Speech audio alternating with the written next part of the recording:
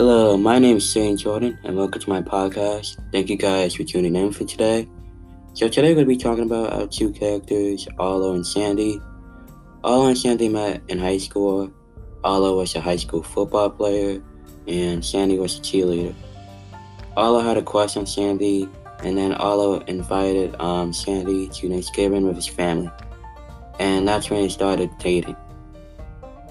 Sandy starts going to Arlo's football games and sees how dangerous Arlo is playing. Arlo could be selfish at times, and Arlo likes tackling people hard. Sandy tries to make Arlo see how dangerous he's playing, but Arlo doesn't see the big deal.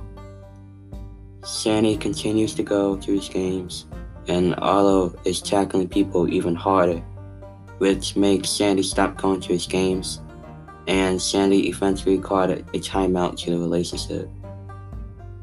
During the break between Arlo and Sandy, Arlo began to be more focused and unselfish in the football season.